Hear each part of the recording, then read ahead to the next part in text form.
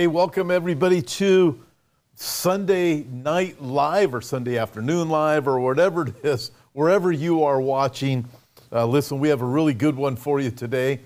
I'm excited about it. We have a lot to talk about. So many things are going on. Pretty unbelievable. Damon Duck wrote an article, Give Us a Leader. I'll post that tomorrow. We have smart cities. We have all kinds of things that are taking place. We're going to get into these in just a minute. And we're going to be finishing up the book of Jonah at the same time.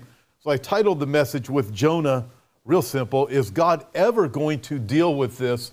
Jonah was frustrated. Is God ever going to judge Assyria? We can look at our world and say, what's going on? Everything is such a mess.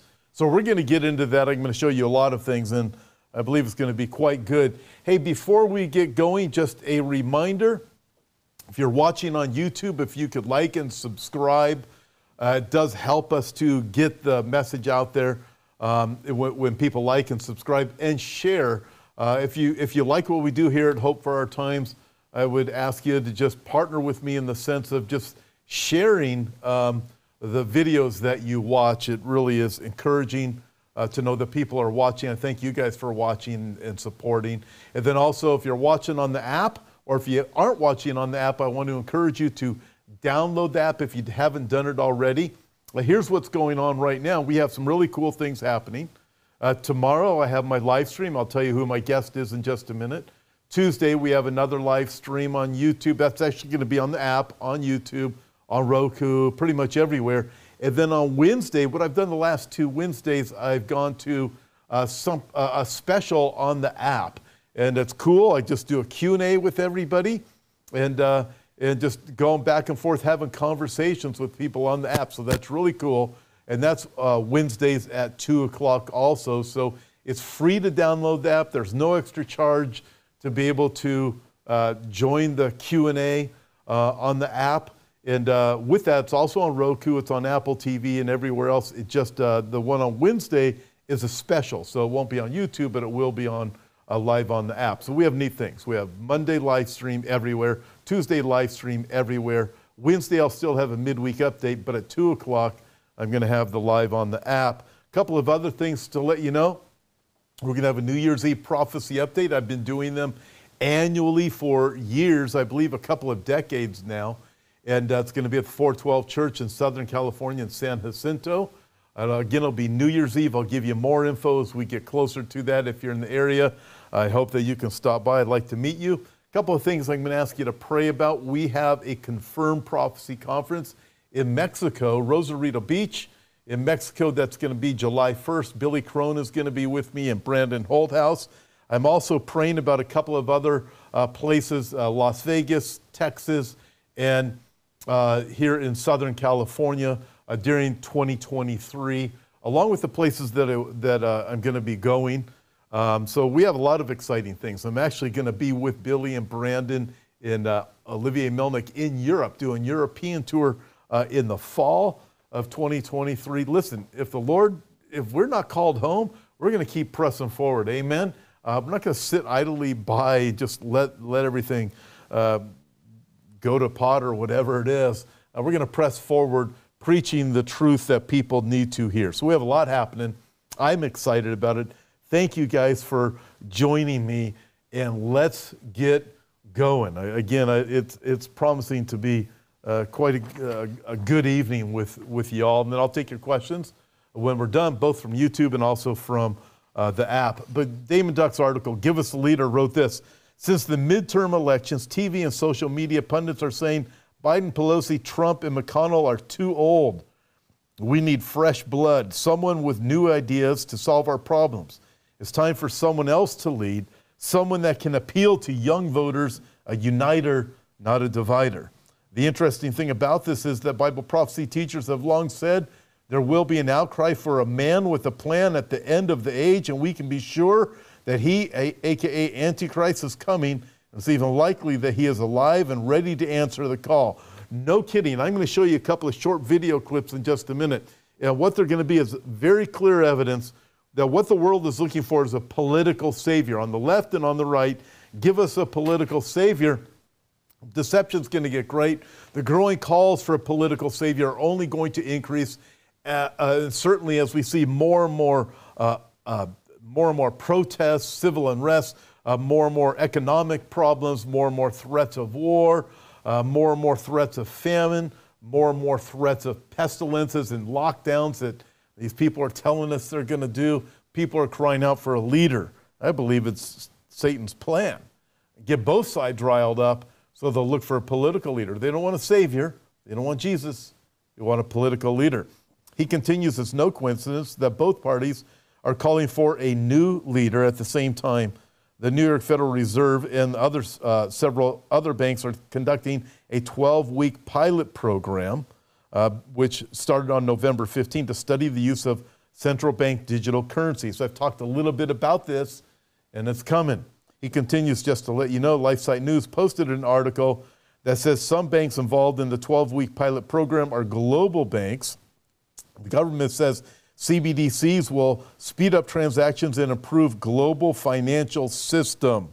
Hence, I believe this is why I believe there's an intentional takedown of the economies of the world to get people to cry out for a system that will save them. Again, the system is going to be the CBDCs. If the government starts using CBDCs, they can monitor everything people buy and sell in every nation that uses them. If the government wants to impose negative interest rates on citizens, the government can charge the interest rates on money citizens have in the bank. If the government wants to deduct taxes from the citizens' bank accounts, they can do that. In other nations, if other nations want to use the CBDC, it can be multinational currency. It can even be transformed into a one world currency. Indeed, it can. So if you're someone who travels globally, you get this, because when you travel globally, you got to use your credit card, you got to use whatever you can, or you have to change your money, whatever your currency is, into the currency of the place that you are traveling. You enter in CBDCs on a global scale, guess what? You're not going to have to do that anymore. Everybody's got the same thing. The U.S. government has not said when a CBDC might be implemented, but the 12-week pilot program is taking place now. It could be implemented when the U.S. government wants to implement it. He continues, my opinion, the mark of the beast will be implemented in the middle of the tribulation period. Christians will see it beginning to come to pass, but the pre-trib rapture will remove Christians before it's implemented. I believe that, not necessarily before CBDCs are implemented, but before the mark of the beast is. We won't see that, but we can certainly see it beginning, and I believe we're hearing everything about it. He also says, talks about the 10 Commandments. We said another opinion at the same time that all of this is beginning to come to pass. Globalists want to replace the 10 Commandments in the Bible with these 10 climate change commandments. I believe that was done by a fringe group at this COP27 meeting. I'm going to be, I'll have Alex Newman on the program here in the not too distant future. He was at the COP27 meeting. We'll ask him about that. But we see it's a religion, this climate stuff is. Another opinion, he writes, these prophecies were given almost 2,000 years ago, and anyone that thinks it is just a coincidence or a conspiracy theory that all of these things are happening at the same time needs to think again. They may need to make their salvation sure. I would say it's spot on by Damon Duck when I look at all of these things, so many more things. It's not a coincidence that everything is happening to take place, converging right now. Okay, now check this out.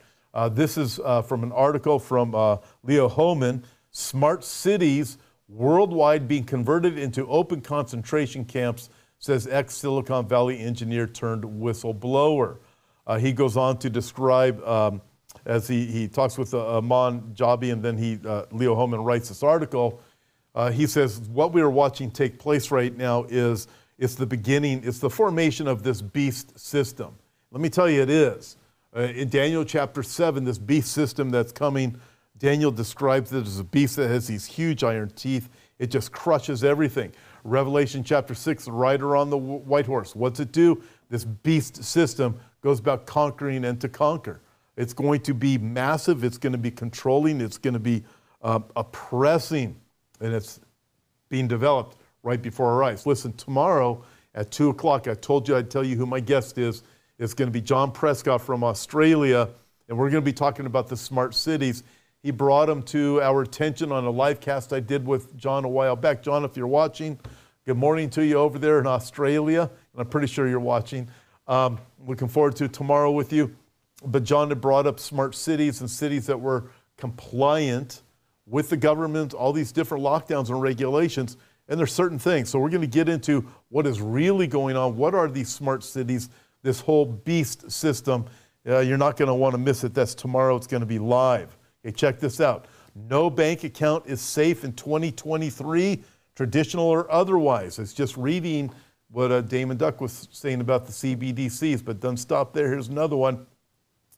Post-FTX regulatory crackdown will erode liberties, accelerate path to CBDC social engineering. Folks, it is coming. So we are watching the beginning of it. FTX is just a part of it. I believe it's part of that whole system developing. And then check this out. Here's good old Klaus Schwab. The mask is off.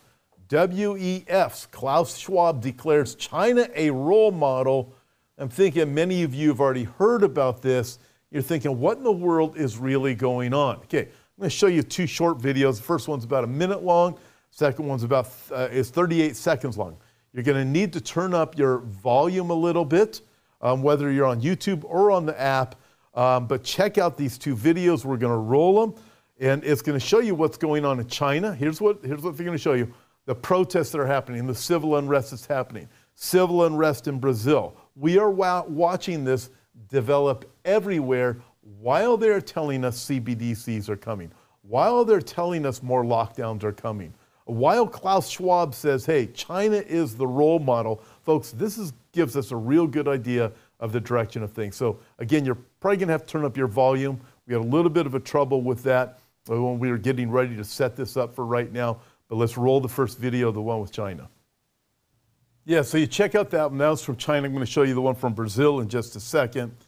And here they are. The people are saying they want democracy here in the Western world, in America, Europe, Australia. We have the leaders insisting upon socialism. Bad stuff is coming. By the way, Leo Hohmann writes, if you eliminate in that other article about smart cities, and we'll get into it tomorrow with John, but you can get rid of socialism, communism, and the rest. The problem is the beast system is here, and it's affecting everything. But watching the riots in China reminded me of these words from H.G. Wells, the globalist. He was an anti-God, an anti-Christ kind of person. His understanding, his vision for the future is what these globalists are using now. The Klaus Schwabs of the world, these leaders in America, Australia, Europe, Canada, and so forth, Brazil. These leaders, they seem to follow the visions of H.G. Wells. H.G. Wells, in his book, The New World Order, wrote, countless people will hate the New World Order and they will die protesting it. Folks, we are watching this increase. Think of this. Jesus said, a nation will rise against nation in all of the discourse. That word nation comes from a Greek word ethnos, and it gives us our English word ethnic. It means people group. What we're watching, just like Jesus said, people group will rise against people group. Folks, it's happening. All right, I'm going to show you the next video. This one is out of Brazil, as people there are protesting what's going on, what their government's doing.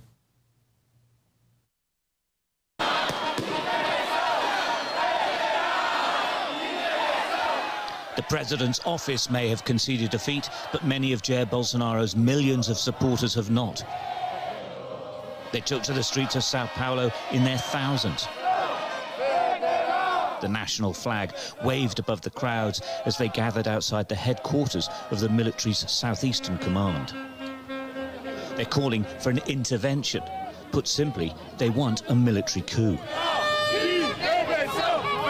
They despise the leftist policies of Lula da Silva, and they want him out by any means.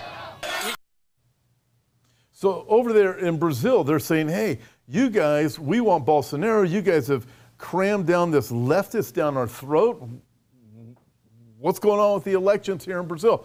We're certainly asking that pretty much everywhere in the world right now. There's protests happening. People are rising up. They're ticked off. Iran is having protests to the point where Khomeini says, hey, let's bring in the military and get rid of all these people who are protesting. In Brazil, they're saying, bring in the military and this is unbelievable. We don't want these radical leftists who bring in these insane policies to take control of everything, control our life, because they're oppressive, and we can see the direction that these things are going to go. Then we enter into smart cities, and we start to realize, okay, there's this technocratic rule that's here. It's already started. And then we have the Klaus Schwab says, China is a role model. We say, wow, wow, wow. So back to the title of the message. Is God ever going to deal with this? Well, Jonah, let's switch over to Jonah for a few minutes. When we're done with Jonah, I'm going to get to your questions. But is God ever going to deal with this? We see this stuff, but yet at the same time, things are going the way that the Bible said they were going to go. So as we look at the book of Jonah, we're going to wrap it up here. We're going to finish the book. It's 2 very short chapters. But Jonah, he didn't want to go to Nineveh. He knew that God was full of mercy. He wanted the people of Nineveh to be judged. He wanted the king to be judged. Just wipe them all out. What happens? He tries to escape from the Lord and escape from God's plan for his life. And he catches a ship going to Tarshish. There's a storm that comes. The people on the ship say, hey, Jonah, is this your fault? Jonah says, yeah, it is my fault. I'm a Jew, and the God of everything, the God who's created all things, he's the one who brought the storm, and it's because of my disobedience. How do we get rid of the storm? Well, you got to throw me overboard. So they threw him overboard, and Jonah was swallowed by a great fish that was prepared for him. The Bible doesn't say a whale, but a fish that was actually prepared just for that incident. And then, that's where we left off last time, chapter 2, verse 10 of the book of Jonah. So the Lord spoke to the fish, and the fish vomited Jonah onto dry land. That's a great picture. Just vomited Jonah onto dry land. What happens? Now the word of the Lord came to Jonah a second time. I love that. Jonah, I told you to go to Nineveh the first time. You said no. Now you've been in the belly of the fish. The fish just barfed you up. The word's coming a second time, Jonah. Jonah, you better go deliver the message to the people of Nineveh that I tell you. Arise, go to Nineveh, that great city, and preach to it the message that I tell you. So Jonah arose and he went to Nineveh, according to the word of the Lord. Now Nineveh was an exceedingly great city, a 3-day journey in extent. In other words, a 3-day journey, meaning from one end of Nineveh to the other. It's going to take Jonah 3 days to get through that city, walking down the different streets, preaching to the people, and so forth. And Jonah began to enter the city on the first day's walk, and then he cried out and said, yet 40 days in Nineveh shall be overthrown. So just a few things to go through here as we look at Jonah and connect the dots. Why does it matter to me today? First thing is, it's Jonah's acceptance of God's plan. Jonah's gotten to the place after being in the belly of the fish. He finally accepted the plan that God had for him. Interesting. Someone said, when we refuse to listen to God, we just invite him to speak louder. That's what Jonah did. Jonah wouldn't listen to God. So God said, I'm going to get your attention. God spoke louder to him in the belly of the fish, and God gives Jonah a second chance. In verse 1, it says, the second time the word came to Jonah. Listen, it's a good idea if God's telling you to do something and you know it's the Lord, just do it, because you don't want him to speak louder to you to really get your attention when you are ignoring him. But notice what we have here. We have a long walk and a short message with Jonah. Often Bible teachers and pastors will give us the impression that Jonah was vomited onto dry land on a beach in Nineveh. Nineveh is the capital of Assyria. Nineveh was right there.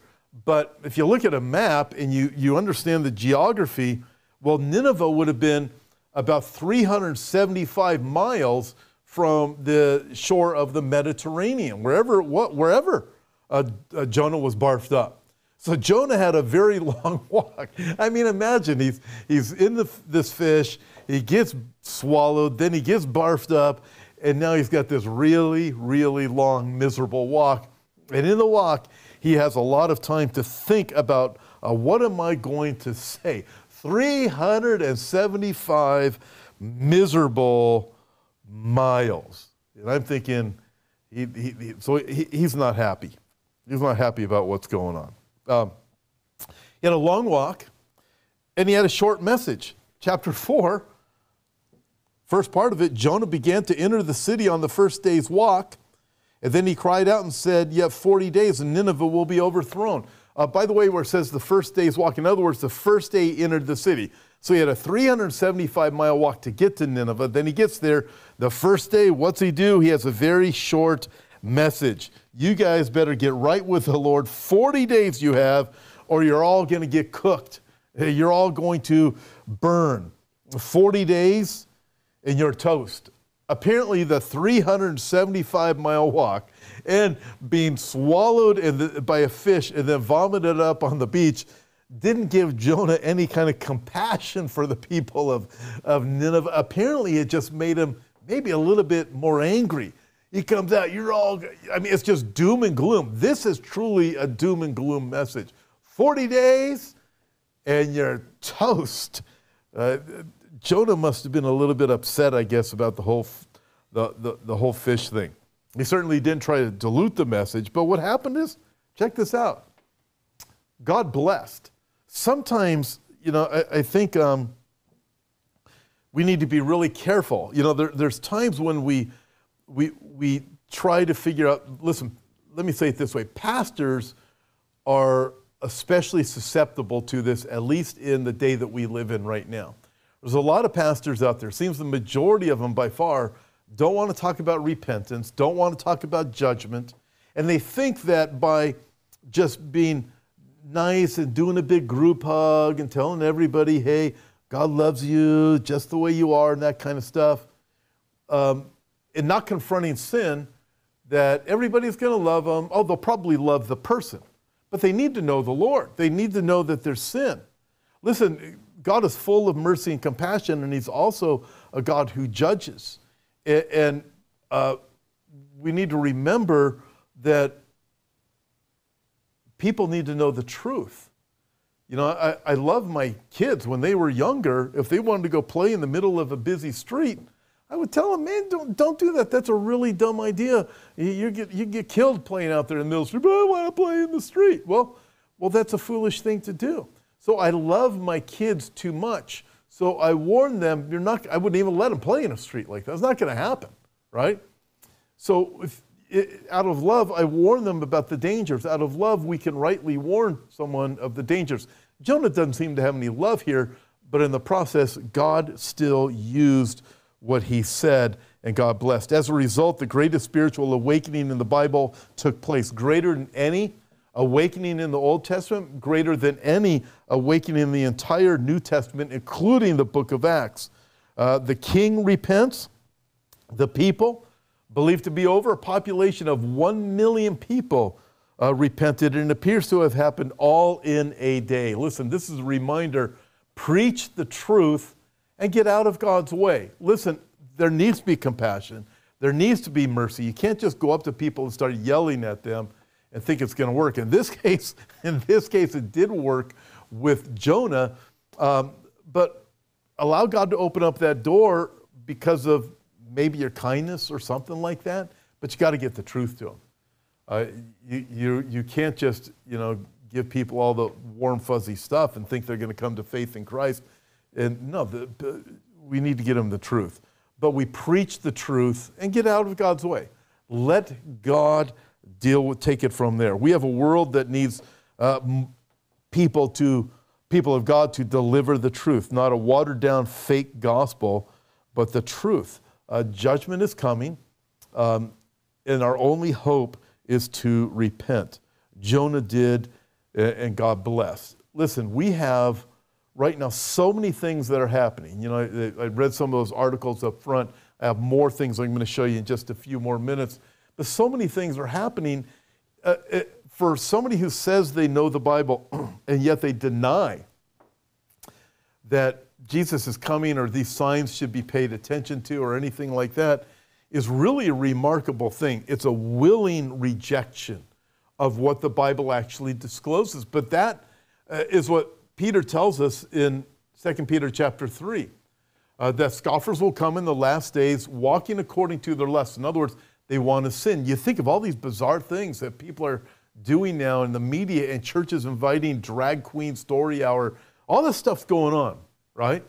And then in the midst of it, Peter writes, in the last days, scoffers will come, walking according to their own lusts, saying, where's the promise of his coming? Our fathers used to tell us Jesus is coming in.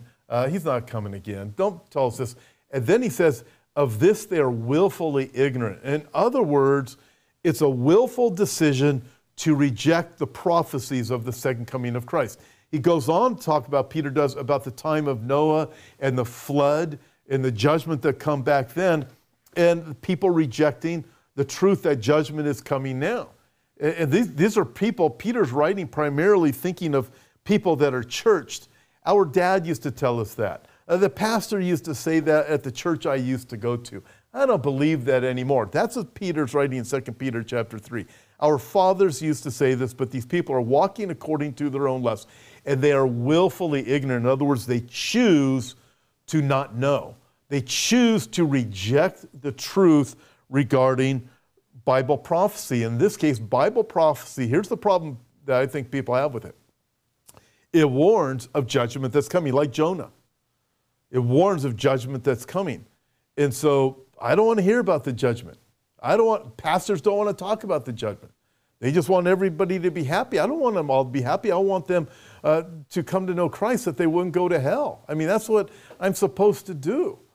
You know, it's not about a person's, in the words of one guy who's a preacher in Texas somewhere, every day is a Friday, or this is your best life now. You know what? If you're going to hell, this is your best life now. But your best life, really, if your life is right with Christ, man, it's going to be awesome. I can have a great life now and an even better life when I get to heaven. Paul said to live is Christ, but to die is gain. It's even better. I'm going to be in the presence of the Lord. But of these things, the preachers of the last days are willfully ignorant. They choose to ignore the truth regarding the second coming of Christ. Like Jesus, when he challenged the religious leaders when he came the first time, Matthew chapter 16. He says, you can see the sky is red and threatening, and you know what the weather's going to be like. Hypocrites, you have the scriptures. You should know the day of your visitation. I'm here. You know what the scriptures say, but you choose to ignore them. You're willfully ignorant. Why? Because the Messiah's first coming, Jesus, when he first came, it would upset their religion. It would upset their way of life. It would upset the way that they do things. They have religion. They have the religion the way they want it. Same thing is happening right now in the Christian world, within churches. The thought of the second coming of Christ is upsetting way too many pastors. It upsets their way of life. It upsets their bank accounts. It upsets these things. So they don't want to hear it, and they certainly don't want to tell anybody else about it. Well, let's keep reading, or I'm not going to get through this. Verse 5, so the people of Nineveh, they believed God. So Jonah says, repent. They believed God, proclaimed a fast. They put on sackcloth from the greatest to the least of them, pretty much all of them. This is a great working of movement of the Holy Spirit. And then word came to the king of Nineveh, and he arose from his throne and laid aside his robe. He covered himself with sackcloth, and he sat in ashes. This is incredible. So number one is Jonah's acceptance of God's plan. Number two, it's Nineveh's awakening because of God's message. The people of Nineveh believed from the greatest to the least, even the king, and this is genuine salvation. Listen, is this real? Did it really happen? I see videos all the time from these people that claim to know the truth about the Bible. One I saw yesterday, I was so angry I was going to take my cup of water and throw it at the TV, but I don't want to break my TV. But I'm watching it. It was on YouTube, and I'm watching it, and this guy is saying that the whole Jews, the Jews in the land of Israel is all fabricated. It's not real. Nobody really knows where the Jews came from or these Israelites. I'm watching this, and I think he's a professor at some university. I'm going, this is unbelievable. And he's just bringing up this nonsense. And I couldn't help, I mean, the thousands upon thousands of views from people watching this. I'm thinking, how many people actually believe that type of nonsense? That the Jews don't really exist. The Jews of today weren't the Israelites of old, and nobody really knew who the Israelites of old world were, and there's just a made-up religion and all this stuff.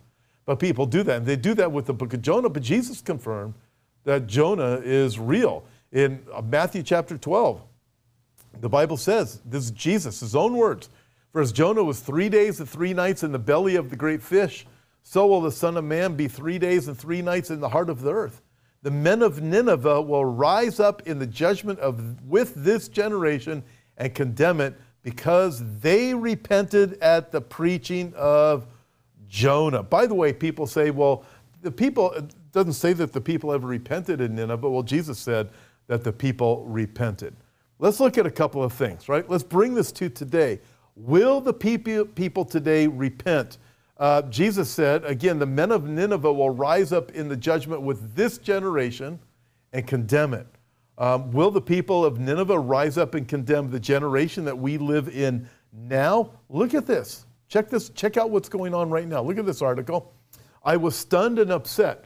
Retired chaplain, 77 years old, was banned from wearing a half-inch Christian cross while volunteering at a hospice." I believe this was over in the UK. Can't even have a cross, a half-inch cross. You know, when you go to the Temple Mount in Jerusalem, you understand that. You don't like it, but you can't have a Bible, you can't have a cross, you can't have a kippah if you're a Jew. You can have no Jewish or no Christian things because of the Muslim stuff going on the Temple Mount. This is as a chaplain at a hospital, put away the cross. Folks, this is the way the Western world has gone. China, we see them protesting, say, we want democracy. Here in the Western world, America, Europe, Australia, hey, we need to shut down the voice of Christianity. In Iran, they are protesting against the government, and they also want Christ over there. Here we're saying, get Christ out of everything. All right, check out this next article, right? This is unbelievable. I know some of you saw this. It's heresy. Worshippers left in tears as Cambridge dean claims Jesus was transgender after row over Christ's wound having, look at this, a vaginal appearance. Unbelievable. Folks, this is just unbelievable. The stuff that is out there, it is wicked. Will Nineveh rise up in judgment against this generation? Wow, look at this. Look at this next one. Here's the reality of what's really going on, but you don't, it's a strange thing. The homosexual LGBTQ doesn't get this. They've been pressing the people at the World Games to wear their LGBTQ stuff. Well, what's happening over there? The Taliban, look at this, is flogging people in football stadiums for adultery and gay sex. That's the reality of it. The public punishment, you can see it here, have come a week after the Islamist group announced it will be implementing Sharia law in full force across Afghanistan. That's the reality in Afghanistan. And then you look at the World Cup games and you look at these different things that are going on, think, man, people are messed up. Don't you realize in Christ is our only hope? And yet they want to shut Christ out of everything. Or just make him this wicked, evil person. Make Jesus into your own image. Look at this one. This is the last one, then I'm going to move on from here. I want to get to the end of Jonah and get to your questions, but look at this.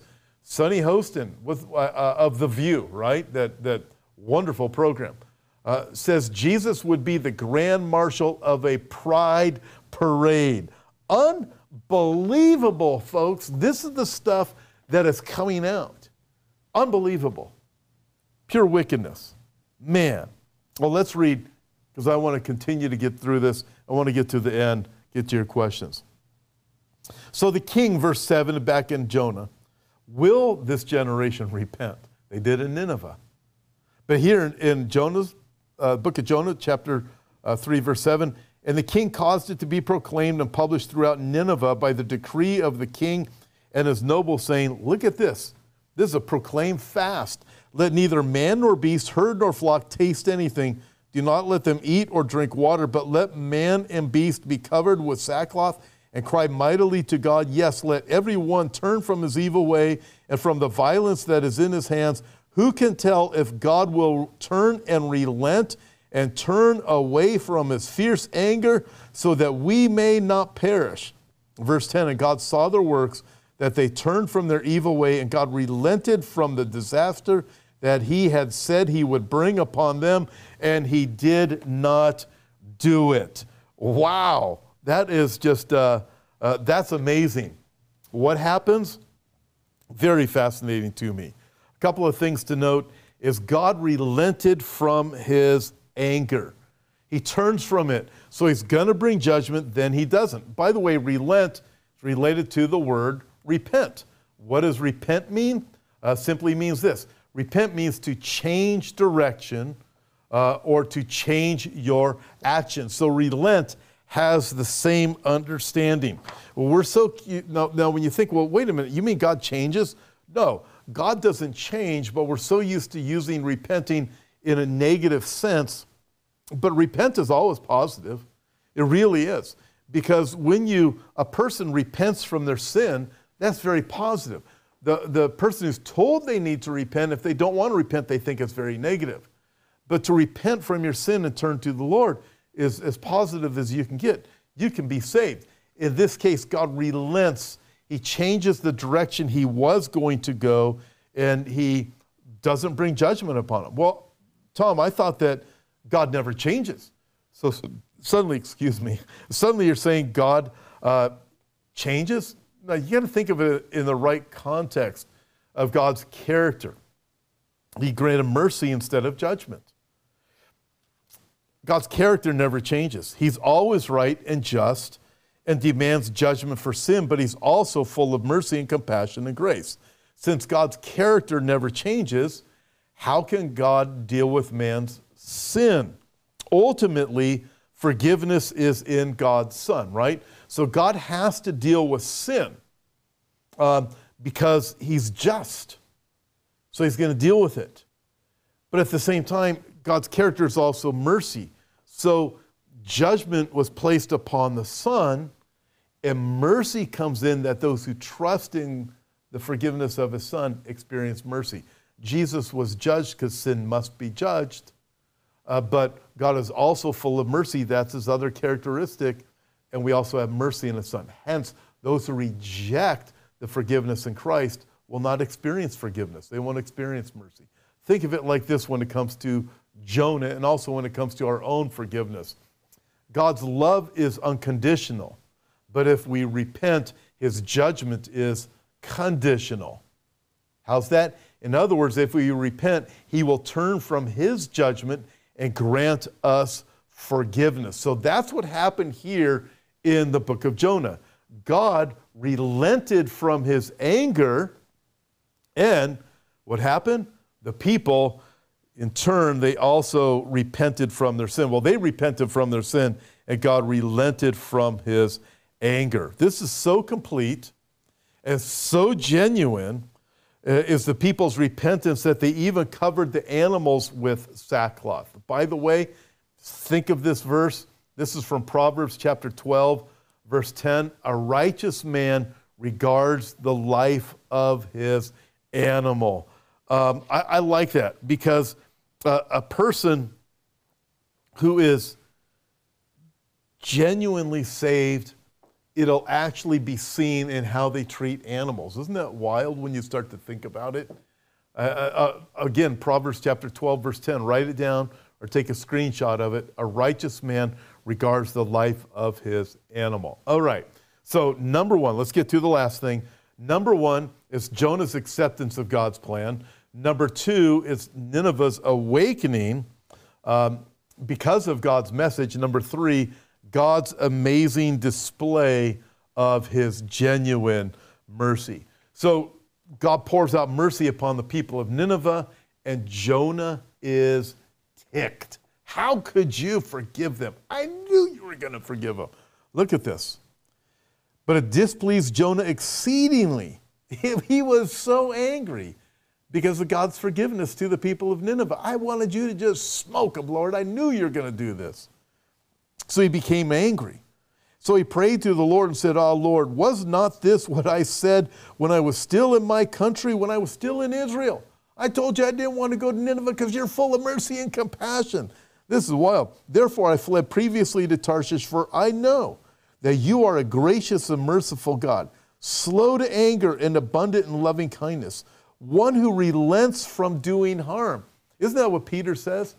Peter says that God desires that none should perish.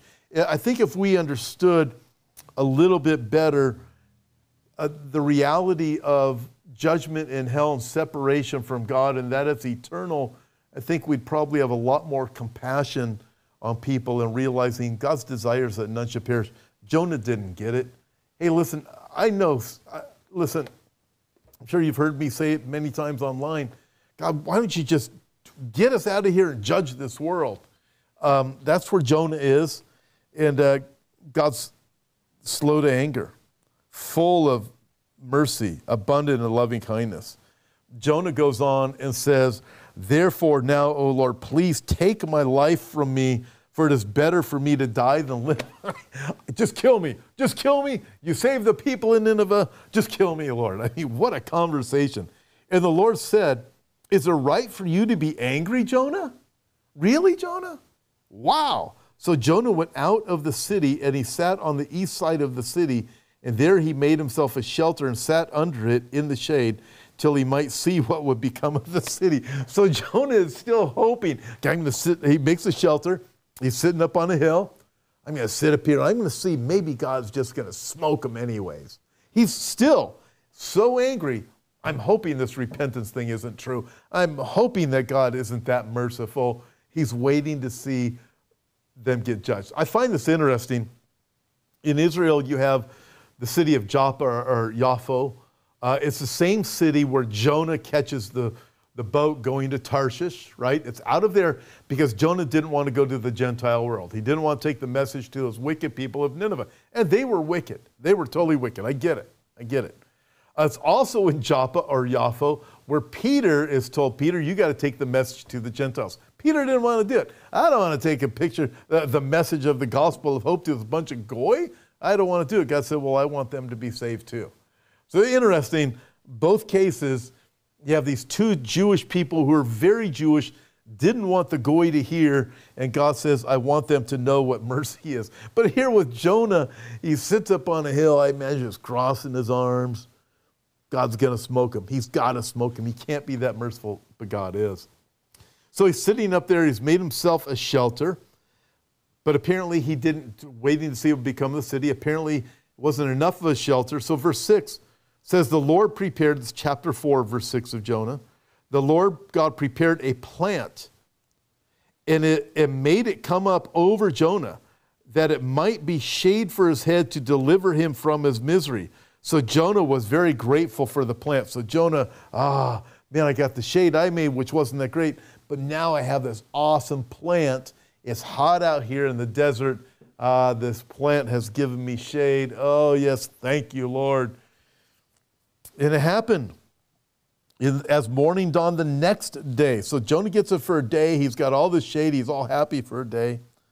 God prepared a worm, and it so damaged the plant that the plant withered.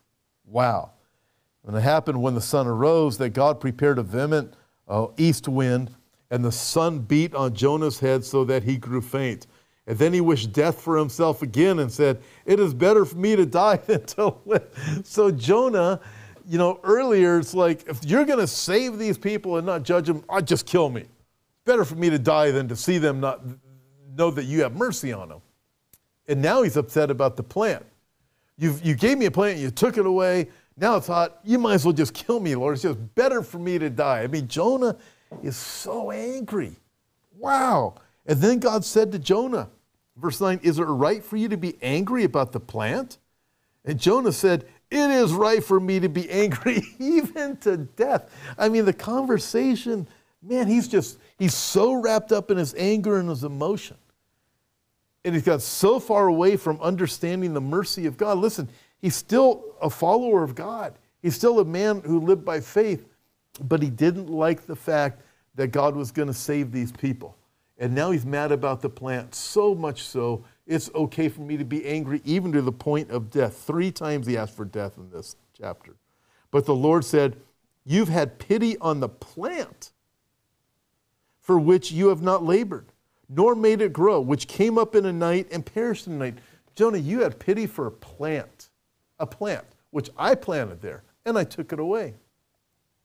You didn't even know about the plant, Jonah, until I grew it. You have pity for this plant. Verse 11, God says, should I not pity Nineveh, that great city in which are more than 120,000 persons who cannot discern between their right hand and their left? In other words, 120,000 children, babies in Nineveh. So it's a big city. 120,000 little ones who don't know their right hand from their left. They don't know if they're left-handed. They don't know if they're right-handed. They don't know. 120,000 of them. You don't even care about the kids. You don't care about the children. And then God says, he ends with this most interesting ending in all of the Bible. Let me read it again. Should I not pity Nineveh, that great city in which are more than 120,000 persons who can't discern between their right hand and their left, and much livestock? And the book of Jonah ends. God even cared about the animals. You got the little children, you don't care about them. What about the livestock? Jonah, do you not understand what my judgment's going to look like? Jonah, it is going to be absolutely devastating. I look at this, and for me, it's a message of conviction, because sometimes I can honestly say, this is what I say, Lord, come quickly and smite everything. Just judge them. I can't stand the stuff I see. I mean, I hear of just bizarre things that are happening out there. I see what comes across the media out of Hollywood. I see what comes across the news feeds and how righteousness, people call right wrong and wrong right. You see wickedness just abounding, filthiness. The love of many has grown cold. Lawlessness is abound. And I say, Lord, come quickly. And you know what? I'm probably going to say tonight, Lord, come quickly. John said, come quickly, Lord Jesus. I'll say, come quickly, Lord Jesus. But in the meantime, for me, I need to remember that God is full of mercy and compassion. As he writes in 2 Peter chapter 3, his desires that none should perish. You know, it need to be about my Father's business. And I would ask you guys about being about your Father's business. What are your thoughts on that? And it's understanding, God, help me to have the heart that you have while I preach the truth, because we got to preach the truth. We got to let people know. You got to repent. Judgment is coming. I can look at this and realize all the different signs, but at the same time, I need to understand that judgment is real. It's going to be ugly. Listen, I'm going to take your questions. Go ahead and get ready to send them in. Make sure you put the word question in all caps. While you're preparing your questions, I just think of this. I think of all the different things that we are seeing happening in the news right now. Everything is converging at the same time. I opened up just talking about the CBDCs, the smart cities, right on down the list of these various things that are out there. But I've got to have some compassion. But let's put all of this together, because I want to answer as many questions as I can. Okay, Linda says, were the Ninevites Gentiles? Yes, they were Gentiles. Listen, this is a real simple definition of Gentile. Anybody that's not a Jew is a Gentile. In fact, when you read the book of Genesis, you find out that the nations are called Gentiles. In fact, that's another word for nations, is Gentiles. So God is the one who created the Jewish race. So when I see this video the other day of this professor on YouTube saying the Jews, you know, they're fake people. They made up, there's this group of people that made up this religion called Judaism and so forth. They have no right to the land of Israel. The whole thing was just complete nonsense. But it's God who made the Jews. What he did, he called Abram, out of the land of the Chaldeans of Ur. He brings them down. He says, I'm going to make you a great nation. I'm going to give you this land. And God made a covenant with Abraham. He started a race of people. He institutes circumcision in the whole bit. He started the Jewish race. So the whole world was Gentile prior to God choosing this man Abram and starting the race of the Jews. Abraham, Isaac, and Jacob. By the way, this takes me to another question. I see some more coming up here, so I'm going to get to them. If you could slow that down a little bit. I saw you guys passed up some questions for me. Okay, thanks. That's good. Hold it there. So when you see you have Abraham, Isaac, and Jacob, and you have the beginning of the Jewish race, where does the name Jew comes from? Well, Jacob has 12 sons. One of the sons is named Judah. And when you look at the land of Israel, you have the area of Judea and Samaria. I don't want to call it the West Bank anymore. That's what the UN calls it, and all the people who hate Israel. But it's Judea and Samaria. The land of Judea, Judah, the term Jew comes from that, from the tribe of Judah, the shortened version of that. Let's see. Dove says, question, you said in a previous update a number of people died in the fourth seal. Does that number include the amount that died in the first three seals? That's a great question, Dove. I think that it's a combination of the first, well, mainly the second and third seal.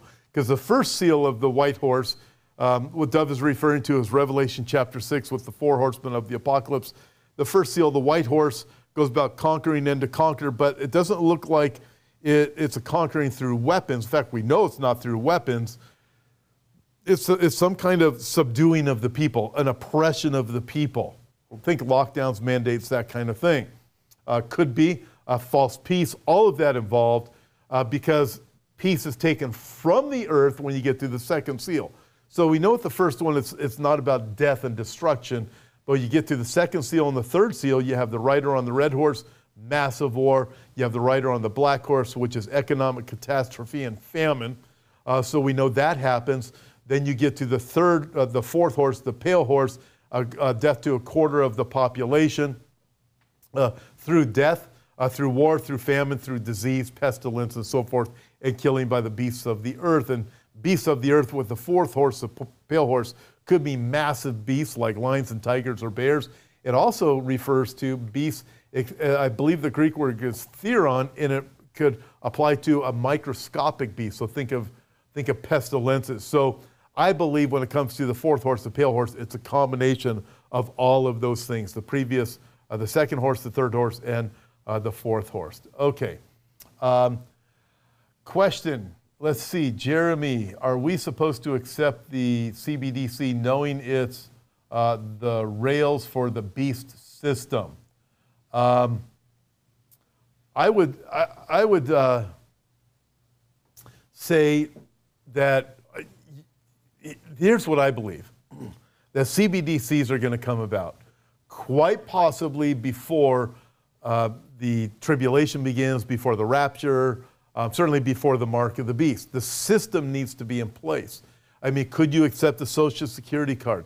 Could you accept an identification card? Are there so many different things could you accept? Could you accept a smartphone knowing that you're tracked? Could you accept, you start going down this path. I travel globally, whether it be Israel or other places I have to travel, Mexico, whatever it may be, and so I have to go through this global tracking stuff. But I realize I'm not part of that system. I'm not part of the system. I'm not going to be part of the system of the beast. I'm not going to worship the beast. But in the meantime, all of these advancements are being made, and if we're not raptured before the CBDCs come in, you're going to have a really hard time functioning, not being a part of it. You will have to be a prepper, but the problem is you're going to get to a position where you're not going to really be able to function because it's going to affect your entire bank account. When this switches over to digital, I believe in the beginning it's going to seem very friendly. People are going to say, wow, this digital currency is great. I had $10 million in the bank. I still have $10 million worth of cryptocurrency or whatever it is. Or I had $50 in the bank. I still got $50, whatever it is. But it's going to come to a point where it's going to be used for a social credit system like is in China. I mean, Klaus Schwab is saying China's a great example. China's an example of crushing the people, of just causing them to be conformed, arresting them, being locked down, and that kind of thing. But the CBDCs, it's likely going to be a part of our world, in the Western world. If we're not raptured soon, we're gonna be in it, and getting around it's going to be difficult. But in and of themselves, they are not a part of the mark of the beast. So personally, I wouldn't worry about it. I have a social credit. I have a Social Security card. I have different things that people have said this is a mark of the beast. Listen, you go places now. There's face scans that are taking place that you're a part of, even if you don't realize it. Sporting events, airports, some grocery stores. So this type of thing is already there. We're already part of a digital system, using a debit card, or you might say, well, I only use cash. Well, where's the cash come from? You got to go, it's probably in a bank, then maybe you take all your cash out, but you got to, you're still doing transactions. We're being tracked for what we do as much as for what we don't do, as much as we're being tracked for what we do. So people are always using cash. Listen, we're in a database somewhere. I mean, how do you survive if you aren't buying things? So, there's ways of tracking people. But as far as CBDCs, I'm not worried about it personally, because it's not the mark of the beast. I'm not going to be hit up with the mark of the beast. I believe I'm going to be raptured before the mark of the beast comes around. And so I don't really worry about that. I'm going to move forward and not get caught up in that part of that beast system. But the beast system is already being developed. Let's see. Question, was Jonah, Bible Prophecy and Eschatology asked, was Jonah the boy that Elijah raised from the dead? No. Jeremy Stroke, are we supposed to accept the CBDC? I already read that one. Katie, question, can you please the address, can you move it up a little bit? I'm missing part of that last question. The Lordship salvation, I'll make it real quick. There's writings on it. You don't hear as much about it anymore, but basically you aren't saved unless you are living perfect. Some would say, well, that's a little bit extreme. It doesn't mean living perfect, but Lordship salvation. Listen, I believe, I'll put what my view of Lordship salvation is, but there's different definitions. Jesus is the Lord of my life. If you confess with your mouth that Jesus is Lord and believe in your heart that God has raised him from the dead, you'll be saved. That's Romans chapter 10, verses 9 and 10. So in that sense, but I know when you look at Lordship salvation and the different donations, there's some who are out there saying, well, it's perfection. Well, we're not perfect. But you have different definitions on it. So depending on what the definition is that you're hearing, I'd have to address it from there. Okay, let's see. I saw a question on here. Here we go. And this is from the app, says, should we cash in our savings and retirement before the blockchain goes into effect?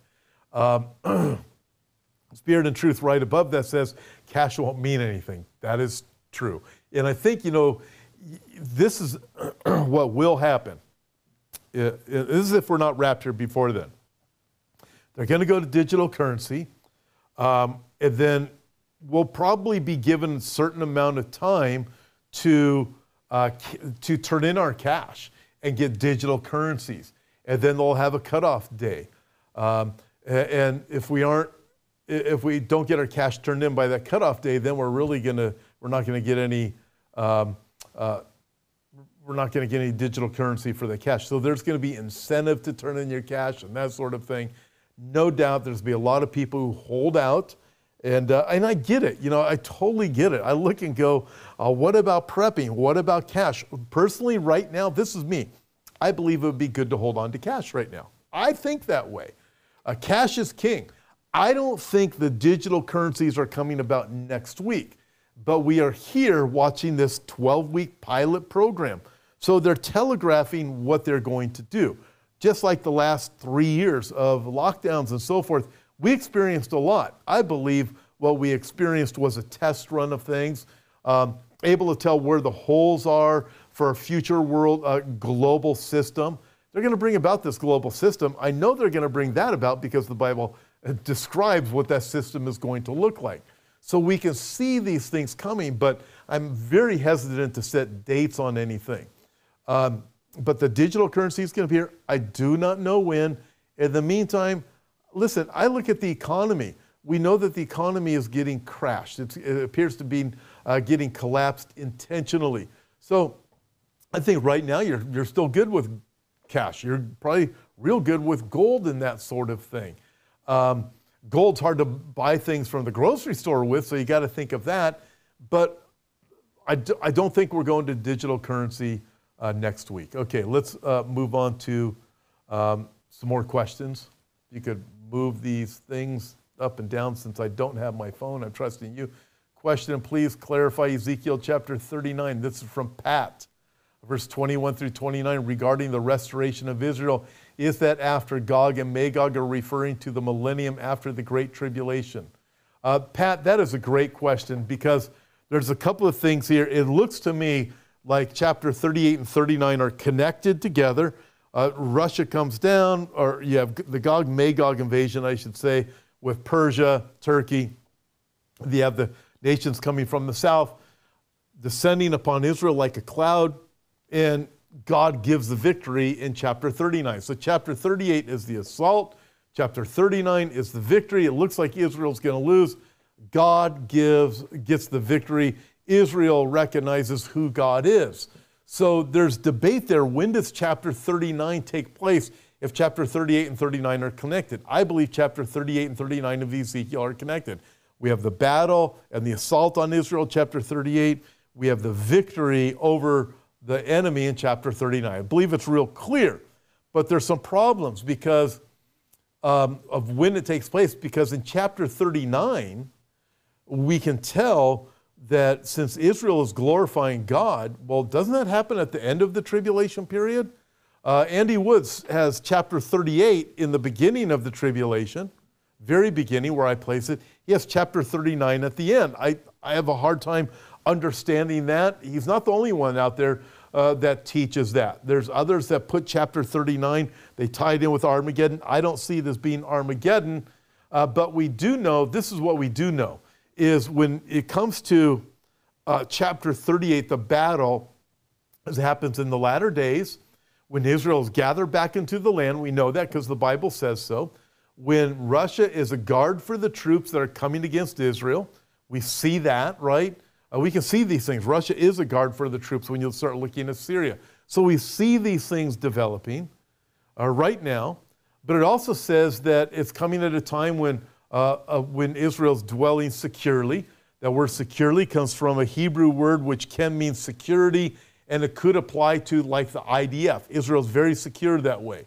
Believe me, they are very secure that way. No, there's no country that surrounds Israel that says, yeah, I want to take on Israel. They don't want to do it.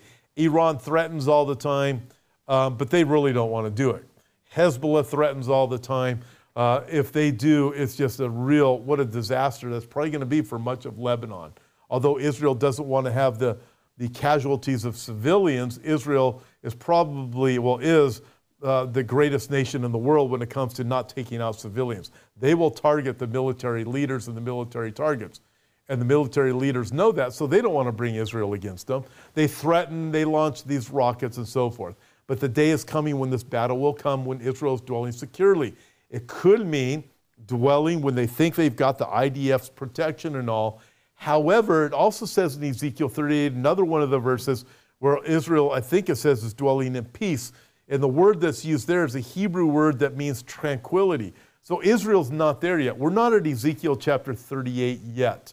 But we do know it's going to happen in the latter days, so we can put it in the last days because it tells us that when Israel's gathered back into the land. But quite frankly, I'll put it in the last days. I believe it takes place at the beginning of the tribulation. I look and think, well, it's quite possible with Ezekiel 39, Israel recognizes that God has done this. Maybe that's when the 144,000 Jews have their great awakening and God is starting to turn the attention of Israel back to him again. It could be the time of the fullness of the Gentiles has come and God's turning his attention to Israel again. But there's debate on exactly when that takes place. I'll throw another monkey wrench in there. It's in Ezekiel 39 and Revelation 19 that God calls these birds of the air, the birds of prey, to come to the land of Israel and eat the flesh of these armies. Well, when does that happen? Revelation 19, that clearly happens at Armageddon at the very end. So Ezekiel 39 uses the same imagery. When does that take place? So fascinating, and it could happen twice with those birds. All right, let's go on to another question. You have any more questions? You go back to YouTube for just a second. You can go over there. Yeah, thanks. Okay. Question, do you think the falling away, this is from Dat Prawn, do you think the falling away is the falling away of everything God has made in nature, as in the Great Reset? No, I don't. The two debates that are out there about what is the falling away are real simple. It just comes down to this. Is it a falling away from the faith, a great apostasy, as some people say? So people turning away from the truth of God's word. We certainly see that with 1 Timothy chapter 4, where it appears that people within the church and pastors within the church are starting to teach doctrines of demons. We watch that happening right now. But also that passage that you're referring to, 2 Thessalonians chapter 2, when the falling away comes first, it could be a departure from the faith. But there's many people that say, no, not so fast. That departure is a specific one-time event, happens like that. Based on the Greek construction, Andy Woods holds to this, Don Stewart does, many others. It's actually speaking of the rapture of the church. So without 2 Thessalonians chapter 2, you can still teach there is a great spiritual departure. You can do it 1 Timothy chapter 4, 2 Timothy chapter 3, the words of Jesus himself where he said, will I even find faith on the earth? So there's a great turning from the truth. We know that from what the Bible says elsewhere. So 2 Thessalonians chapter 2 could be speaking of the rapture. Either way, both the rapture are taught in the Bible and the falling away. But the falling away isn't about the Great Reset. It is either the spiritual departure, which does happen, of truth, of this, or the rapture of the church. Okay, another question. Man, I got this thing going on here. My questions just disappeared. Here we go. Okay, now I see them. Okay, are we supposed to? Let's see. Question: what would stop here? Kevin says, what would you say to those who falsely teach that Jesus and Paul taught two different gospels? They're liars. You know, I don't know what else to. I don't know what else to say. But they are liars. Farrell Harrell asks this. I got this thing. Appreciate your prayers for it. I hope it goes away. Where do you see China fitting in? Not where most of my colleagues see China fitting in. So I'll make this as brief as I can. I have a really long answer. It's a 45-minute message. Maybe someday I'll do it. But here's the problem. So most of my friends and colleagues, I hope we're still friends after I say these things, say that there's a 200 million man army that comes out of China. It's a 200 million man army based on Revelation chapter 16 that come up over the dried up Euphrates River. And because it says the kings of the east in Revelation chapter 16, come up over the dried up Euphrates River. And this has gotten more attention lately because the Euphrates River is drying up based on dams, based on drought conditions, and so forth.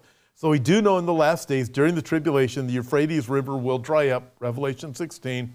There will be armies of the kings, plural, of the east, who come over the dried up Euphrates River and go to the place the Bible tells us in Revelation 16 to Armageddon. The Bible is very clear. It says kings of the east, armies of the kings of the east. So east has two different possibilities. Primarily, two different possibilities. East of Jerusalem. Remember when the wise men from the east, the Magi, came to worship Jesus, where were the east of Jerusalem, right? So east can mean east of Jerusalem. It can also mean east of the Euphrates River. I believe it's one of those two things. So in Revelation 16, it's armies of the kings of the east. Who are the kings, plural? China could be one of the kings. It's quite possible one of the kings of the East. Here's the problem. It doesn't say there's an army of 200 million men coming from China or 200 million men coming from anywhere else over a dried up Euphrates River. The problem is this. It's Revelation chapter 9.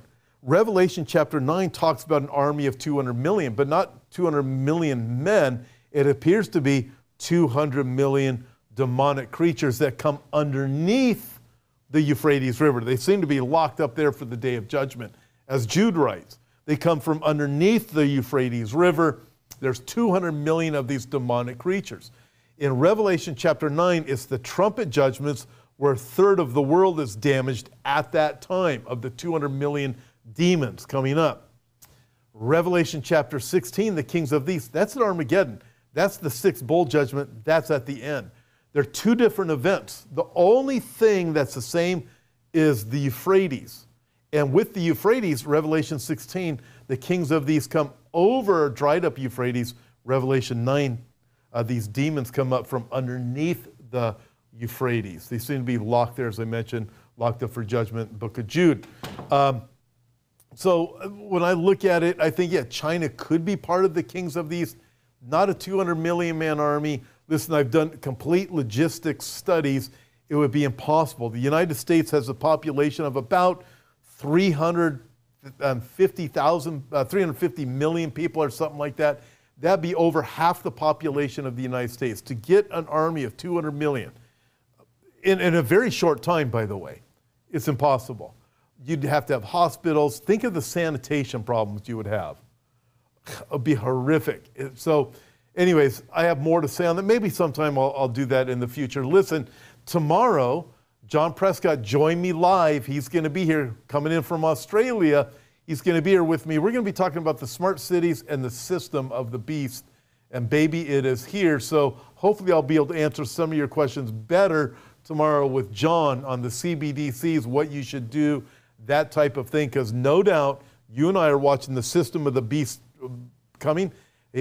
John, I know, is watching this tonight. He may say I'm wrong. The CBDCs are coming much faster than I may be alluding to, and we better be ready. And so I'm very much looking forward to John tomorrow. That's at 2 o'clock right here. Bless you guys. I'll be 2 o'clock live Tuesday. On Wednesday, I'll be 2 o'clock on the app. Looking forward to having a Q&A with you guys. Make sure you download the app if you haven't done so already. God bless you. See ya. Thanks for listening and being a part of this week's podcast. Before you go, I'd like to invite you to visit our website, hopeforourtimes.com, and check out the many resources we have to offer. On our website, we have books, DVDs, and daily news articles that will always keep you up to date on the times we're living in. If you'd like to see the video version of this week's podcast, you can find us at Hope for Our Times on YouTube. God bless, and we'll talk to you next time.